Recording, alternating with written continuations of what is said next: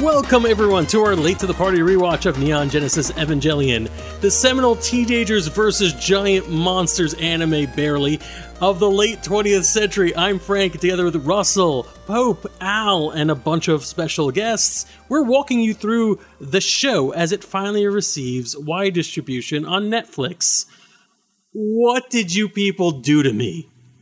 I mean, you volunteered for this. I think I was led astray. We are covering episodes 24, 25, and 26 of the series. So full spoilers for a show that should be spoiled. It should be spoiled. Every new person you bring to this show should have it spoiled. You should be like, listen, this is a pretty good anime.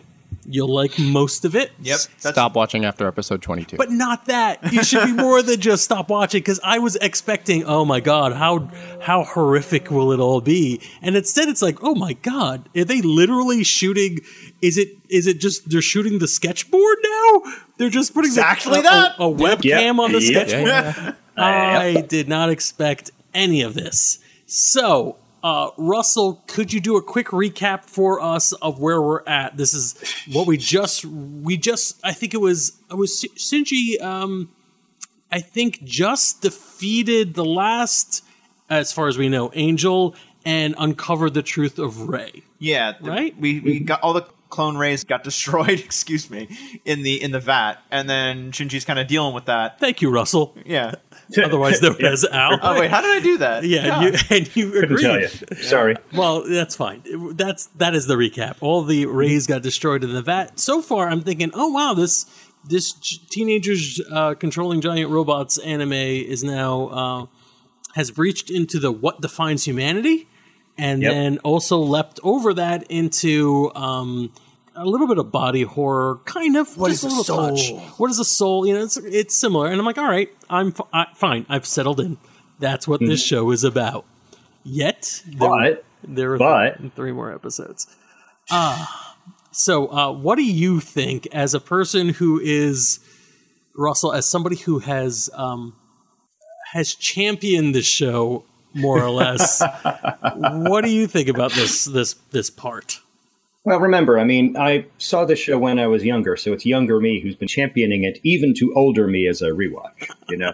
So there's that to be considered. But honestly, I feel like the flaws are very apparent here, you know? And as much as Gynex has tried to insist, like, no, we're totally happy with this is, the fact that they made those movies afterwards does kind of show you that, yeah, there's stuff here that even they knew they could have done better than they did.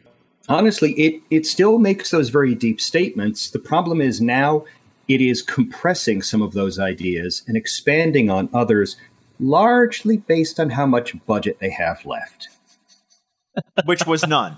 Yeah. Yes. When I mentioned, I think offhandedly, we started this rewatch sort of, I guess, impressed by how well they used their budget, because it was, you know, they were minimalist at times, and how they were concerned, and how like the short animation short. I even had a segment, animation shortcut of the week, where I would talk about my favorite animation shortcut that actually made the story more interesting. Yep. And then last episode, I was like, you know, some of these shortcuts, they're not that great. It seems almost as if they're running out of budget. And I can't remember who said it, because you've all betrayed me on the same level. It was like, oh, just you wait. Just you wait. Please, we're all going to sit back. We're all going to sit back and listen to Beethoven now. And you be quiet and listen, because this is important. I'm just going to say right now, though, this is a thing that does bother me in other media as well. As soon as you put Beethoven or Mozart or Handel, one of those big, famous classical composers, into your stuff, it better be good. Because you're going to let's take one of the great masterpieces of Western musical literature, and let's just put it up against our stuff. Your stuff better stand up. Yeah. And holding on a frame for 45 doesn't quite do it. I mean, I kind of like it to an extent. Like, that's my one animation shortcut. I'll let it go, because it's a very slow burn at a time when Shinji is really contemplating, man, can I do this? Can I do this? And But we're not looking at Shinji. We're looking at a machine. But no, but I think, but that's the thing. I think if you were looking at him, you would lose the effect. It would go back to all of the inner turmoil and the teenager angst and all the stuff that I like. No, I want the slow, just like, let me just see the Eva and like him. You contrarian monster. I am a contrarian monster. I'm aware of this. Like, I hate so much of this show, but this is the one thing I'm going to defend it on and be like, no, I liked that. All right, fine, It was just, Bo. I mean, I definitely want to watch I it. pick on a dislike. You have to tell me you like. Okay, I get it. I get it. It was definitely when I was watching, like, I remember this even originally, that it was always like, this is taking too long. Why do we have no cutaway whatsoever? Like, I need something here. I feel like it actually destroys the tension. It doesn't build it. Well, then it ends with something just utterly perfunctory. You know, just like cut, splash. I guess that was his head. Oops, done. You know. So this is how first time watcher had to go through it. I was watching it at this point, staring and going, is there something wrong with Netflix? And I was like, I'm just going to pause and just kind of like scan around the area. I'm like, nope, that's just a still. And it's not even like there's a little bit of animation wiggle. It's not even like Dr. Katz professional therapist level of activity. Nope, just a still. And the whole time I'm picturing, I'm like, is he going to take this character whose name escapes me because Kaoru, yep, and like just Kaoru like a matchstick, rub him against the wall and pop off his head, and I guess that's what happens because the head goes. I had to rewind and it confirmed it was a head that went plop into the water. Should we talk about how we get to that point? Yes, this is one of those.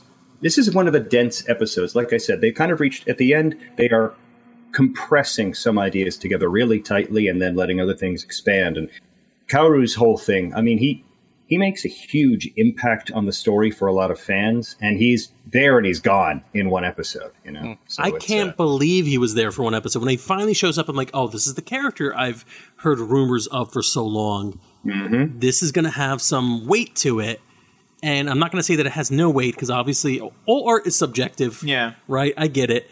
But at this point, I feel like we're reaching the level of being subjectively odd.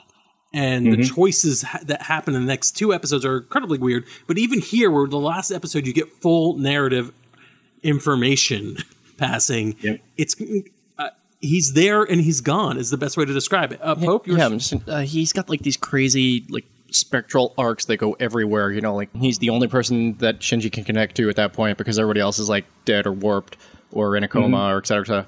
Like all of his friends have left, but his behavior is utterly alien. Well, yeah. So yeah, of just, course. Like he hits so many points, so that like even though he's only on 22 episodes or 22 minutes of episode time, he makes a larger impact than I would say. Was it Toji, the fourth child? Toji.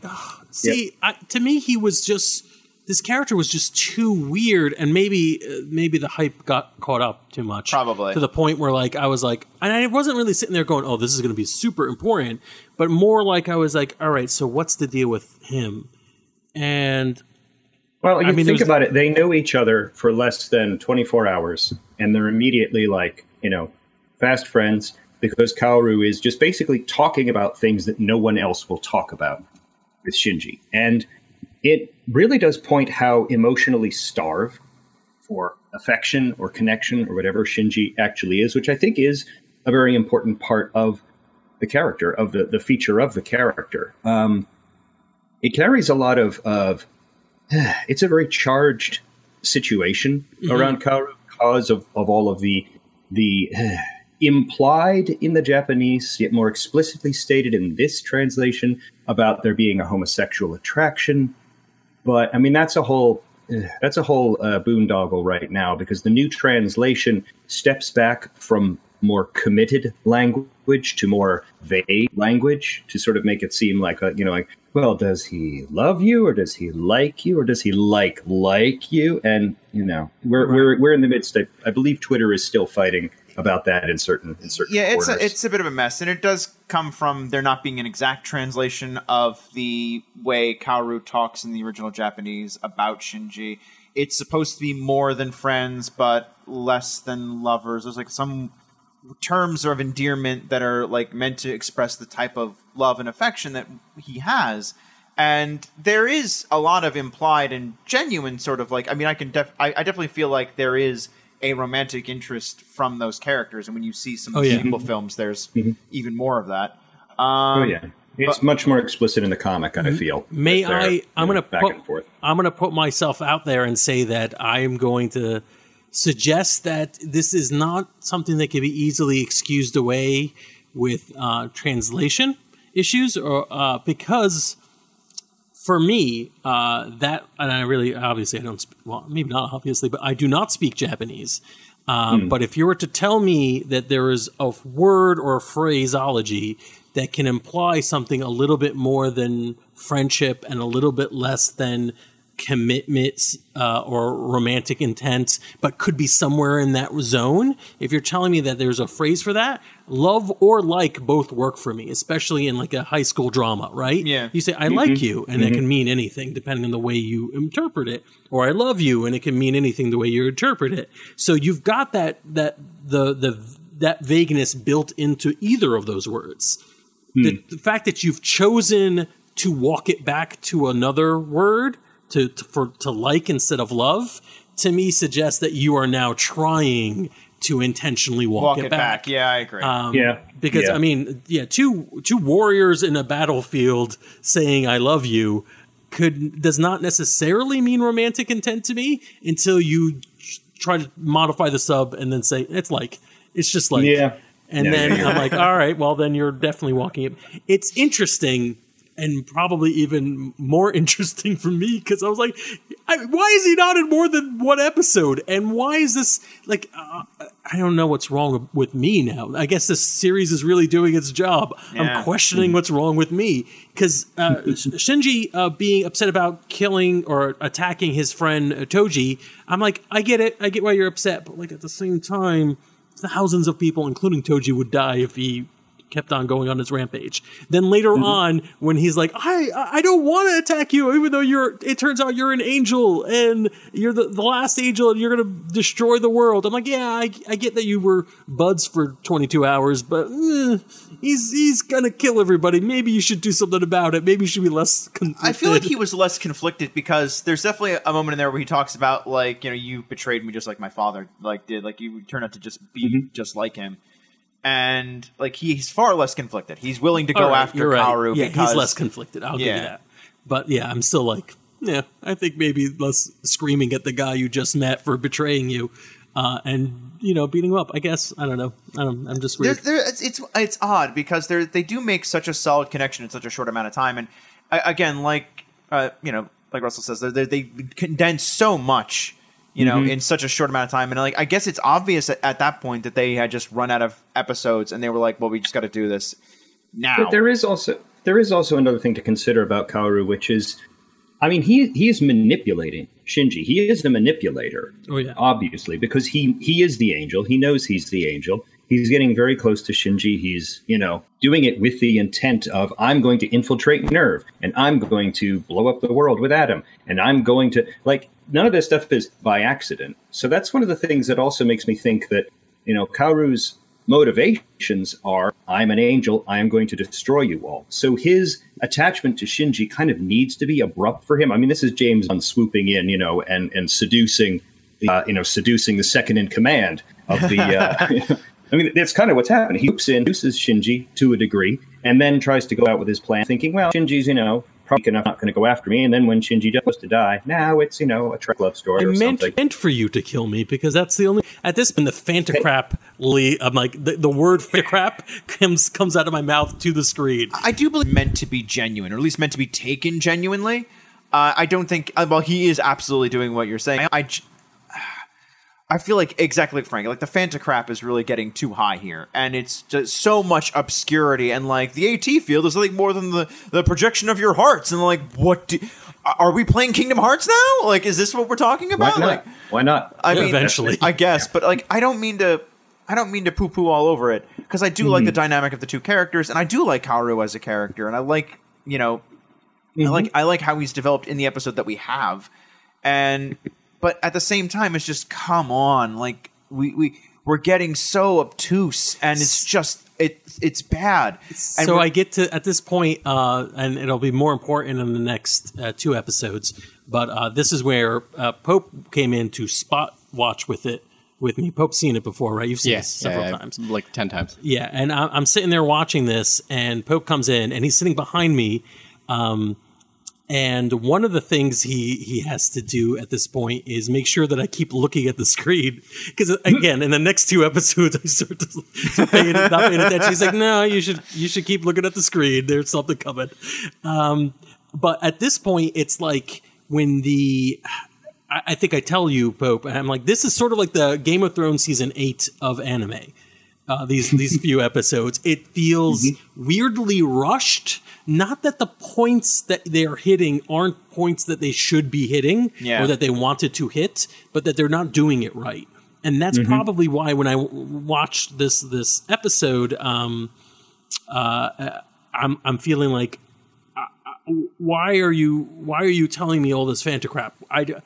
It feels weird because it's like almost an info dump. Yeah. When he announces Adam's full name, which I wrote down and then immediately lost. Yeah. The dark shadow of Adam. And then, it's not Adam, it's Lilith. And then, what? And then there's the black moon and the white moon. And like, it's like, oh my, what are we talking about exactly? It was too much condensed in too short a space. Yeah. So it was very hard to take. And I guess when that happens, your immediate instinct is to go through, this is not done well. That's why you hear so many people saying it's lazy. I'm putting scare quotes on that. Lazy writing for Game of Thrones. We're not going to talk about Game of Thrones or anything, right? But like, I think it's a mistake to call this lazy, but it feels rushed, or the pacing is off, or that this should have been done over the course of many more episodes, and made it more clear what the intent was. And then we have that whole thing that happens with Rey, where she just kind of shows up, has a signature that then disappears. That just immediately distracts them from hitting the self-destruct button, and that's kind of it. Yeah. It's like, there's another thing. Is it another angel? Like, we don't know. Oh, it's gone now. Like, oh, man, what was that? I'm like, all right, we're not going to address that again. Like, because the series is over. So that doesn't mean anything, guys. Glad we had this talk. We've also, tucked Asuka out of the way. After having her, that was awful. That opening scene of her in the bathtub is just scary. Oh yeah, Asuka. We're we even skipped over Asuka. This starts off with her witnessing her mother's suicide. The scene in the bathtub is very disturbing, and it's set up just to suggest that one of these 3 Eva that we have encountered no longer has a soul, so that this new angel can inhabit it. Which is kind of just a MacGuffin for an episode. It doesn't really go anywhere. It gets Kaoru in there. So And also, Sele sends the last angel to them. Why? Weren't Sele and Nerve all working together to stop the angels? Weren't they mad when an angel made its way towards Central Dogma a few episodes ago? This is where we make the big turn. This is where all this stuff starts happening with the Lance and how Nerve has broken away from Zayla, and Zayla is now trying to take out Nerve to seize control of instrumentality. I mean, that's the whole thing. This is where all the backstabbing happens. And unfortunately, it's been so poorly explained up to this point. When it does start happening, you kind of need to have a primer, or you need to be like, know how it ends and then look backwards in order to make sense of it all. But yeah, this is basically where all these people who were, secretly in the dark manipulating each other suddenly all come out into the light and attack one another. It's even more apparent in the movies because that does involve tanks and, covert troops with machine guns and stuff. But yeah, this is where Zayla turns on Nerve, and Nerve turns back on Zayla, each trying to decide who's really in control of what happens. But we don't even know what their motives are. Like, I mean, we hear human instrumentality, and then what's worse is we hear it during the next 2 episodes where we're told this is the human instrumentality project. Yep. This is it? Like, it was the whole thing just literally just Gendo being like, and then we talk about our feelings, everybody. Like, we're going to all realize we're actually part of a cartoon show. I feel like once that glass breaks, like I was telling him, like that's like the god darn it moment, like where you just like you have to scream out because it's so upsetting that was the end. So at the end of this, I'm still looking for plot, right? I'm looking for the purpose of everything, and it feels again, it's very similar to some other stories that have translation fatigue, where I'm thinking, do I have to read something to know what's happening? And it's sort of. I think if you've read the manga or if you've seen the other expanded versions of this, you could go back and rewatch these and maybe find more context, maybe. But maybe that's best left till the very end of this review. Point of information, though, the manga came after. Absolutely. Yeah. This is almost 20 years. Almost 20 years after this. Yeah, this isn't a matter of like saying, oh well, they couldn't put everything on the page in the story, but it was more of if you've run into people who well, this is what happens. It's either people who are reading the tea leaves or people who have eventually read the manga, but 20 years later. I feel like this show suffers from what a lot of anime, I think, suffer from, which is eventually the creator doesn't care about its audience. There's a lot of stuff here, about the Dead Sea Scrolls and Tree of Life and Sephiroth and things, and all these symbolism in all of these places. And I think there just came a point in this when budget was getting low and nobody was watching the show at that point in time that Anno just kind of felt I'm just going to do what I want. It doesn't really matter. If I want to sit here and wax philosophical about things, this is my vehicle to do it. And it's just... It is a little of that. It's an artist that doesn't care about its audience, and it's so obvious, and it becomes annoying to actually have to get through. Well, I think that's actually sort of up to episode 24. This is Anno saying, hey, here's the story you want.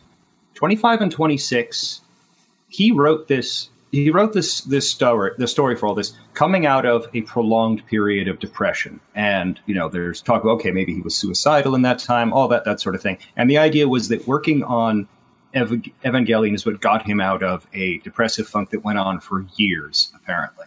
Now, in that case, I'd almost say that 25 and 26 are entirely for him. He doesn't, you're right, he does not care what the audience thinks. When we get to episodes 25 and 26, the Instrumentality Project, this is really just him writing about depression, writing about identity, writing about just bald-facedly hey, here's me struggling with my sense of identity and trying to find value in my life. And guess what? You've already sat through 24 episodes of Giant Robots, so now you're going to watch me spill my, my personal therapy out on the screen for you. And that's kind of what we get. I can appreciate it in a way. Yeah. It's not a good place or time, not a good time or place. No, not at all. It feels. That's what happened. I almost feel like this show benefits from being spoiled by telling people, not the way it's been told to me over the course of these many weeks, that the ending, you won't believe it, because that to me has always painted a picture of horrible tragedy that you cannot cope with, right? Not just at some point, basically the author decides, I'm just going to use these main characters to, this is a super deep cut, but Dave Sims Cerebus this, where suddenly it's not about Conan the Barbarian as an aardvark.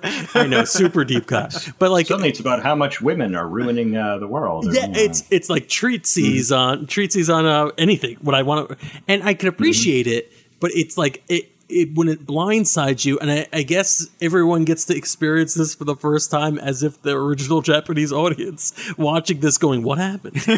What just happened? Yep. And it's fascinating. So I also almost want to talk about, I don't know if this is appropriate or not. We're going to go into the other episodes. But what we would have done to modify this. And a lot of it, to me, is condense the last few episodes. Maybe just pull all the budget into one and just do one thing. All right, but it's too early for that. We have other things we want to talk about. We talked about there's the most ridiculous line in the thing was, it was an honor to die next to you. Some person says to that's very Japanese though. Yeah, it was just but Masato's reaction was thanks. We kind of once we get into instrumentality, the human instrumentality project thing, it is kind of unfortunate how quickly we just dispatch all the other characters in order to throw them into Shinji's mind space. But we don't necessarily. A lot of Rey and a lot of Asuka are still there. No, I don't think they are there. I think that's fair. they're just like ghosts. Masato appears and we cut away to seeing, and there she was. She was shot in the head and fell down a wall, and hey, here she is. And then we do sort of the same thing for Ritsuko, like, and there's her body. Yeah. We just kind of like quickly discard them to immediately say like, this comes after death. Instrumentality comes after death, because look, these people are dead. And Asuka vanished, so she's probably dead. And Rey, they blended up all the remains, so she's probably dead. So that's where that's as far as we get into explaining what's happening in Instrumentality. We get a flash of these people being dead, and then they're all talking inside Shinji's head, which implies that Instrumentality is an afterlife process that's interesting. happening. I did not read that. So in the next two episodes, the way I've interpreted it, there is a version where you could see people having died, right? You see them being killed. I guess it would be Shinji's father who was doing it. I'm not exactly sure. It seems like that's the last leg of the actual plot line we're getting. Right. And End of Evangelion film will give you a very different flavor for that. But yeah. Go on. So there's that aspect of it. Then there's the element where we're getting like the internal monologues of various characters, which may not even be their monologues. It may be Shinji thinking about who they were. And that's when the show gets very weirdly sex negative with Masato, who's like shamed by her relationship. But there was none of that was earned. None of the legwork of that was ever put on the show. But it's weird. It's all coming from inside herself, but also at the same time, it's still trying to express that what she's done isn't necessarily bad. It's just she's projecting these things on herself, and also her desire to be dirty or filthy, and it's just like I don't. But there's no legwork was. Yeah, you're right. My point isn't that the character would just suddenly appears. Yeah, no character could think this way. I'm saying that it was not.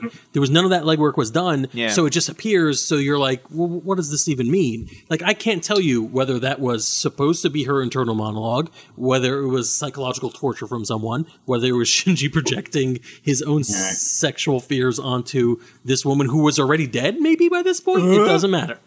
Okay, well, do you want me to try and get deep into this Yeah, nonsense? Let's do this. Okay. So here's the thing. This is kind of pulled together from a lot of stuff, and I am kind of reaching forward a little bit with the idea of the AT field and human instrumentality. I mean, the AT field is the division between beings. It's the sense of self. It is the separation between a person and another person. It's your ego, your identity, the shield you put up around yourself. And the idea is that during instrumentality, people's AT fields are vanishing. They are all losing barriers between each other. And that means that all of their thoughts are pouring out into other people, which is kind of why everybody's ideas are washing in and out of Shinji's head.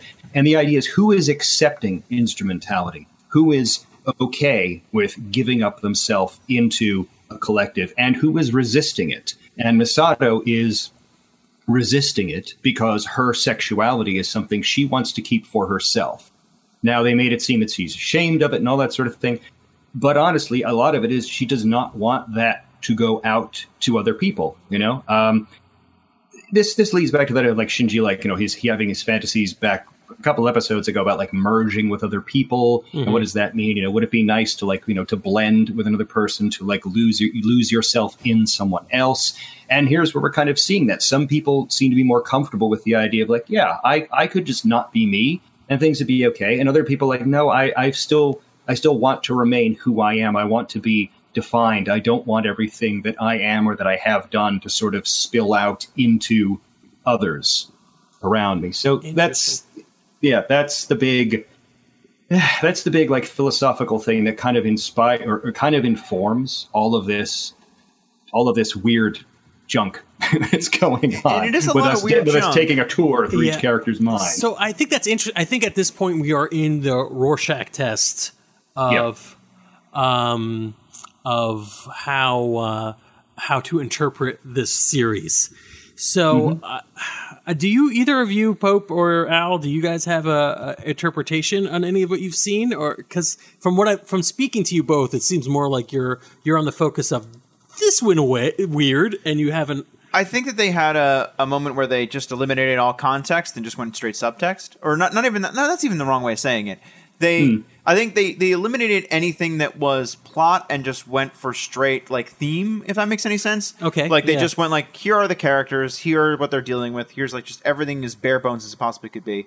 And I think there is some patchwork that maybe came afterwards about what Human Instrumentality Project was and the merging of minds and so on and so forth. But I think it was just, oh man, let's just deal with like, this is the more interesting part anyway. Let's just actually deal with that, like with our limited amount of budget and time, and just see how that turns out. Let's just wrap this up in a way that would make the most satisfaction for you, the person. In a weird way. Yeah, I mean, it's certainly intentional, and it did seem like not just in the psychological aspect, but there's a lot of like religious aspects he's also flowing through here that we're missing.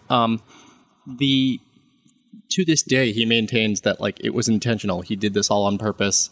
This is completely how he wanted to end it, and the only reason they made any more beyond this was fan outcry and like people just being scummy about like they're like, no, this isn't over. You finish it. Wow, interesting. So my interpretation of this ending. So one of the things we've skipped over is the various things that happened in the last two episodes, and I can't even remember where one begins and the other one ends. I'm fairly certain this is in the very last episode. Is when at some point Shinji wakes up from what is a lot of dreamlike thoughts about who he is into a more traditional anime. Or not even more traditional anime, but just a more. Oh no, it's very traditional. It's very traditional. It's got tropes, but it's also got tropes at the wazoo. Yeah, but also very like a normal world as well. So that like I don't want to give you the impression that like there are no giant robots in other anime, but like Pen Pen is an alarm clock, right? Yeah. And Asuka's a next door neighbor. Ray's the new girl. Ray is running down the street with a piece of toast hanging out of her mouth and collides with Shinji on their way to school. Yes, it's so ridiculous. And at this all point, the tropes. I'm watching it and I'm like, is this going to be a super dated reference? But is this going to be a Bobby Ewing in the shower reference? Is this whole thing was a dream?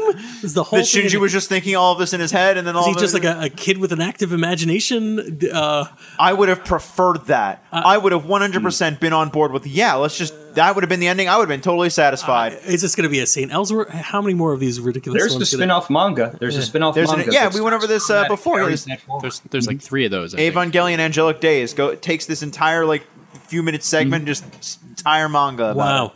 So, because clearly there was enough meat there to make a story of. I'm watching this and I'm thinking that's the actual ending. And there's set dressing, right? It's actually a set dress. It's a theater. Yeah, there's literally a theater at the end of episode 25, and that's when we get the big thing, and all the actors are on the stage, even Shinji himself. And then Shinji's looking at himself and like, what's going on? Well, Human Instrumentality Project, Shinji. So isn't that obvious? No, it wasn't. Thank you so much for that. And the show kind of wraps itself up at this point, but I'm talking about what my interpretation is.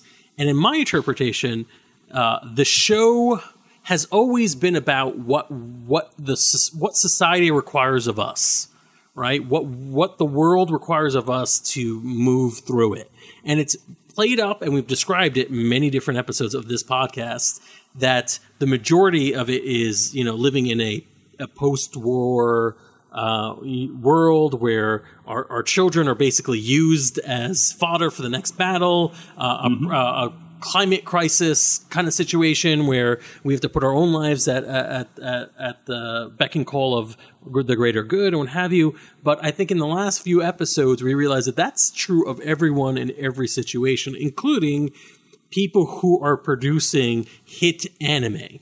And I think this story is about Shinji and the creator of this anime basically both realizing that they feel like they exist solely to get in the robot and do the thing and to save the world and make everyone happy.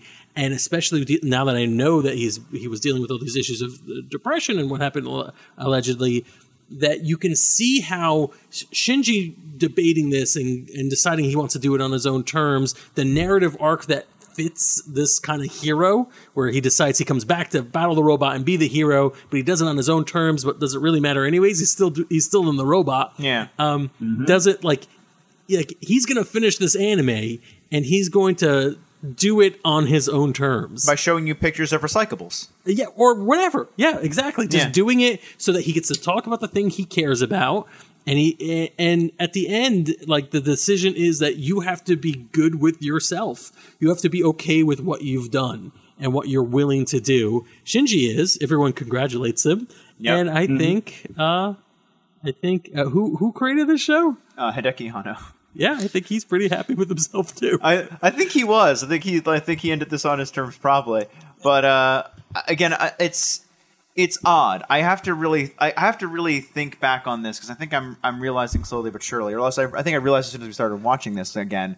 It's like, man, I remember the Christian themes being so prolific, and I'm only now realizing as I'm watching through, it's like, oh, you're just using this in the same way that, say, someone who's writing Percy Jackson and the Lightning Thief is using. Oh yeah, it's just words. Yeah, Doesn't it's mean just anything. yeah. You're using like Greek and deities and so on and so forth, and set dressing for something else. It's like, oh, this doesn't mean anything. You're just using these terminologies to. I think it barely means anything. There are Yeah. certain things that might be close, but for the most part, But yeah. that was cool for the adds- time. Yeah, it adds a layer of significance on Yeah. top of things to be able to say, "Hey, look, this is about big things." You know, Yeah.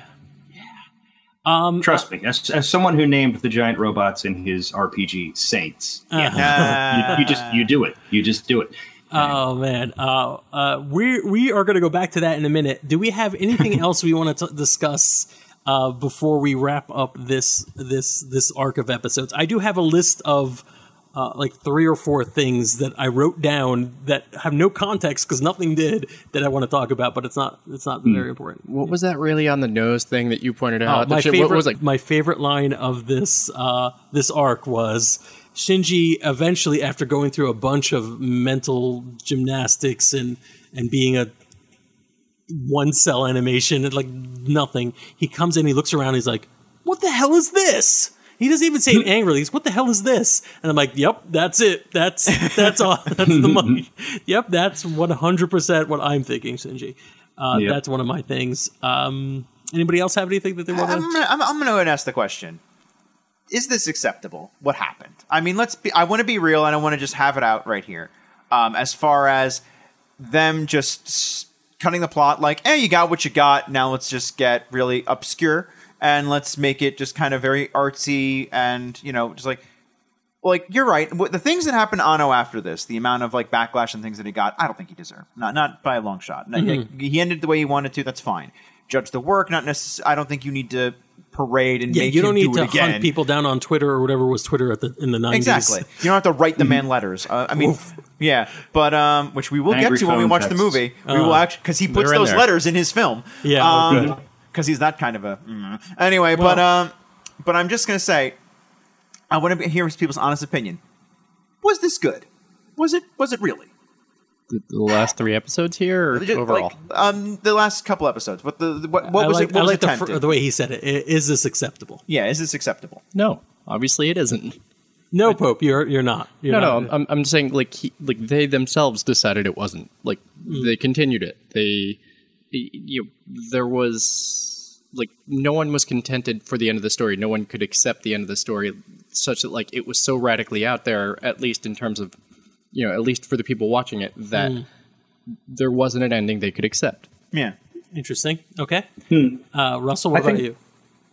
See, it's interesting because there are so many thoughts and ideas that are in this. Again, this is one of those situations where there's a lot of dense ideas, but none of them are really played out properly. It has things to say. It very definitely has things to say about existence, the sense of self, the sense of other, and the combination of those two leading to a sense of belonging, which is very much, it's much more brought to the fore when we look at the books and when we look at, the end of Evangelion thing. Those themes are still in there. They're just made more clear, and there's more stuff with the robots in them in order to get there. The art is a lot nicer, but it's still handling those. Yeah, it's still handling those same concepts and ideas. So that's the thing. I feel like the substance is still satisfying, but I feel the presentation completely buries what are the big questions. The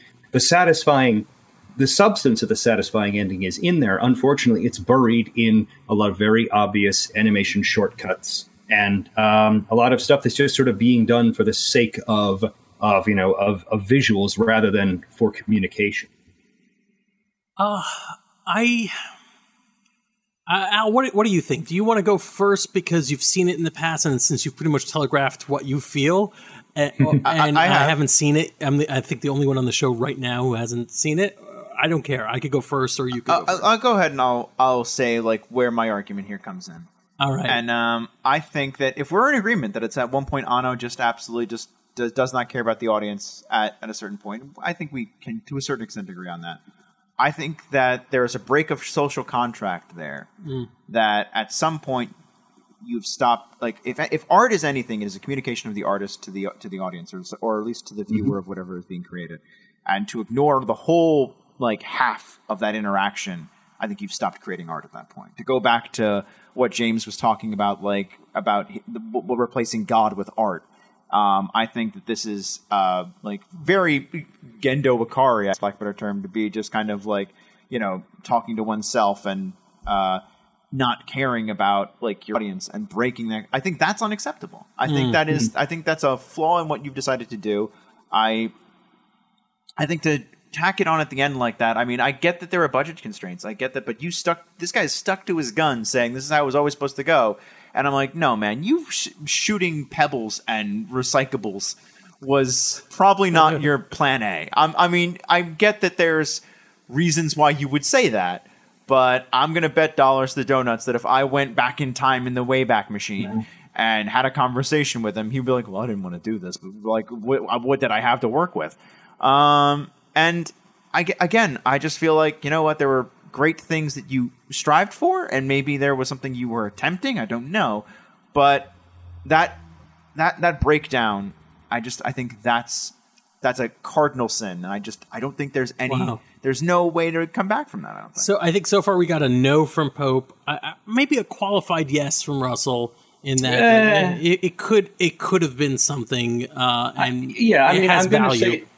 I am going to say, basically, yeah, it's, as was demonstrated, because they did go back and redo it, it was not accepted, even by the creators, honestly, in the end. Maybe it was the lure of money. Maybe suddenly it was like, oh, hey, we could make a heck of a lot more money if we went back. That would be my argument against that being. Theatrical releases after that, right? Yeah. They still went back. They still went back. They didn't let it sit. They didn't move on and say, like, okay, and now we'll go and do some other series or whatever. Like, no, they went back and they redid it. So... that's the proof right there. Sorry. I think that's fair, but I also think there's a good argument to say that money can pull you back to do something you don't want to do, or you didn't think it was necessary. And I think Al definitely came out as a no, it was not acceptable. So here's one of my notes while I was watching this. I wrote, in another world, this could be Firefly. Wow. So in another world, where Firefly is this series that's made perfect in the memories of the people who adore it, people clamoring for additional seasons and movies and etc. And just sort of didn't happen, right? It just never got to that point. There's a world where this show just runs out of money at episode 23. And they just don't make anything else. And people will always be like, what happened? What was supposed to happen? What was? Where does the story go? And instead, we got what we got. We got this version of the story that kind of hurriedly adds layers that it doesn't really develop. And if that were to happen to something like Firefly or any of these other big epic series that sometimes don't get the love and attention that we want them to, if that were to happen to them, I think I could understand why someone would be unsatisfied with what they got out of the other end of this. Yeah. By the time they got to episode 26. However, I feel like if not for those episodes, this show wouldn't be as legendary as it is. And it must have had an impact beyond the giant robots, beyond the teenagers with angst, just in the point of series that are willing to take weird chances on how their arcs resolve there's a couple of them that I'm trying to think of. There's a lot of anime that do this in the last few years. That are just trying. They hit for the fences. I can list a dozen from Adult Swim recently. Right? Yeah. Right? Hey, y'all remember Wolf's Rain? That Paranoia Agent. Yes. Oh. There's a couple of. Well, maybe we don't even want to list, but it sets the. It allowed something like that to be more acceptable and to happen for better or for worse. And I guess as long as you know what you're getting into, yeah, it's good. It's okay. You can do this. Note that another thing I wrote down in my notes is this show like The Ring? Will I die in 7 days if I don't force it onto someone else? Yeah, because there was a lot of anger I have for all of you for making me watch this. I was like, why didn't people warn me that this was what they meant? Oh, we're not. As weird as this is going to sound, we ain't out of the woods yet. What? How is this possible? We still have a whole movie left. Two-ish. We still have End of Evangelion, and then hey, you want to start talking about the rebuild? No, let's not. I'll go ahead and say we shouldn't talk about the rebuilds because the fourth one isn't out and probably won't be out for another 7 years. They're claiming 2020 right now. Yeah. Oh, interesting. So is there one more movie left, and then maybe a recap show for this podcast? There's one movie left, and then we'll see if we can get a recap show out of this, and we'll talk about the Netflix series or the Netflix. I think we can do a roundup of some subjects that we weren't able to touch on, and I think it's good to talk about some comparison between the Netflix and the old DVD releases. Oh my God! I just realized something we probably should mention that we did not talk about because we got too caught up in literally just the ending of the show. But can we take a cool dial back to Ritsuko's relationship with Gendo? Oh, yeah. That was I barely heard that when it happened. I'm like, oh. Right? Like, all right. Thanks for bringing that up. And then just like, I guess we're dropping that. That's weird. Yeah. Yep, no time for that. That just didn't feel that important to me. Well, it was one of the many things that felt almost insultively tacked on. Yeah. Where you were like, oh, so they had a sexual relationship that was inappropriate, I guess. Glad we addressed that. It would have been nice to spend some time on this. Yeah.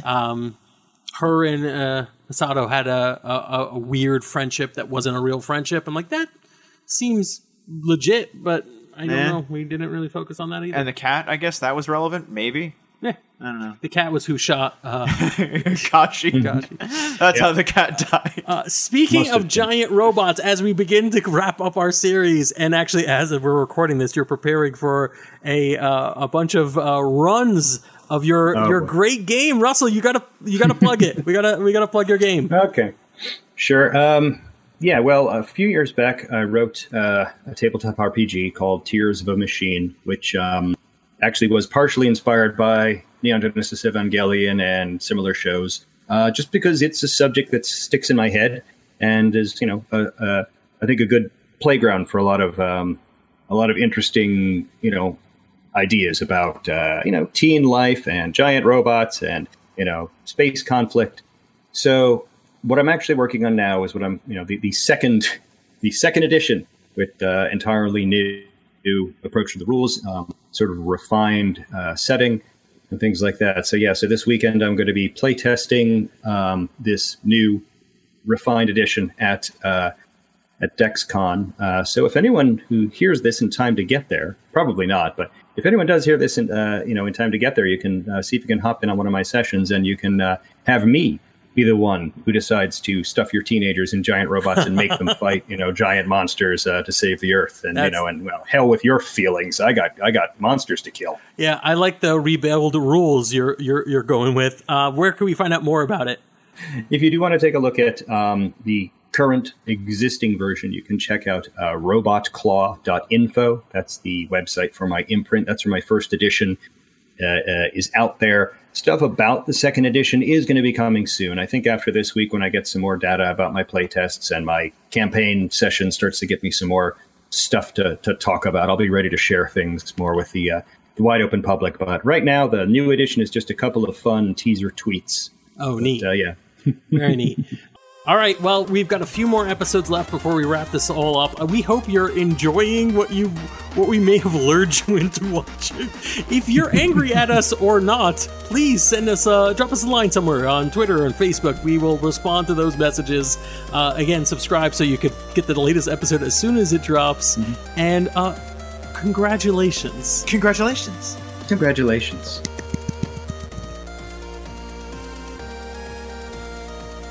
Yeah, I can't. Well, I don't know, man. It gets worse. How could it? Am I lying? It gets Am bigger. I lying? It gets bigger. No, I think that's the bigger. way of saying it. Like, it doesn't get worse; it just gets bigger. I think that the movie is interesting. I'll never turn down a time to watch it because it's visually a feast. Oh yeah, This is the money that you wish they had had. Right? Oh my god. Shinji's a sociopath. But Oh yeah. Well, we'll see what goes on. We'll see what happens. This has been a non-productive media presentation. Executive producer Frank Hablawi. This program and many others like it on the Non-Productive Network is distributed under a Creative Commons Attribution Non-Commercial No Derivatives license. Please share it, but ask before trying to change it or sell it. For more information, visit non-productive.com.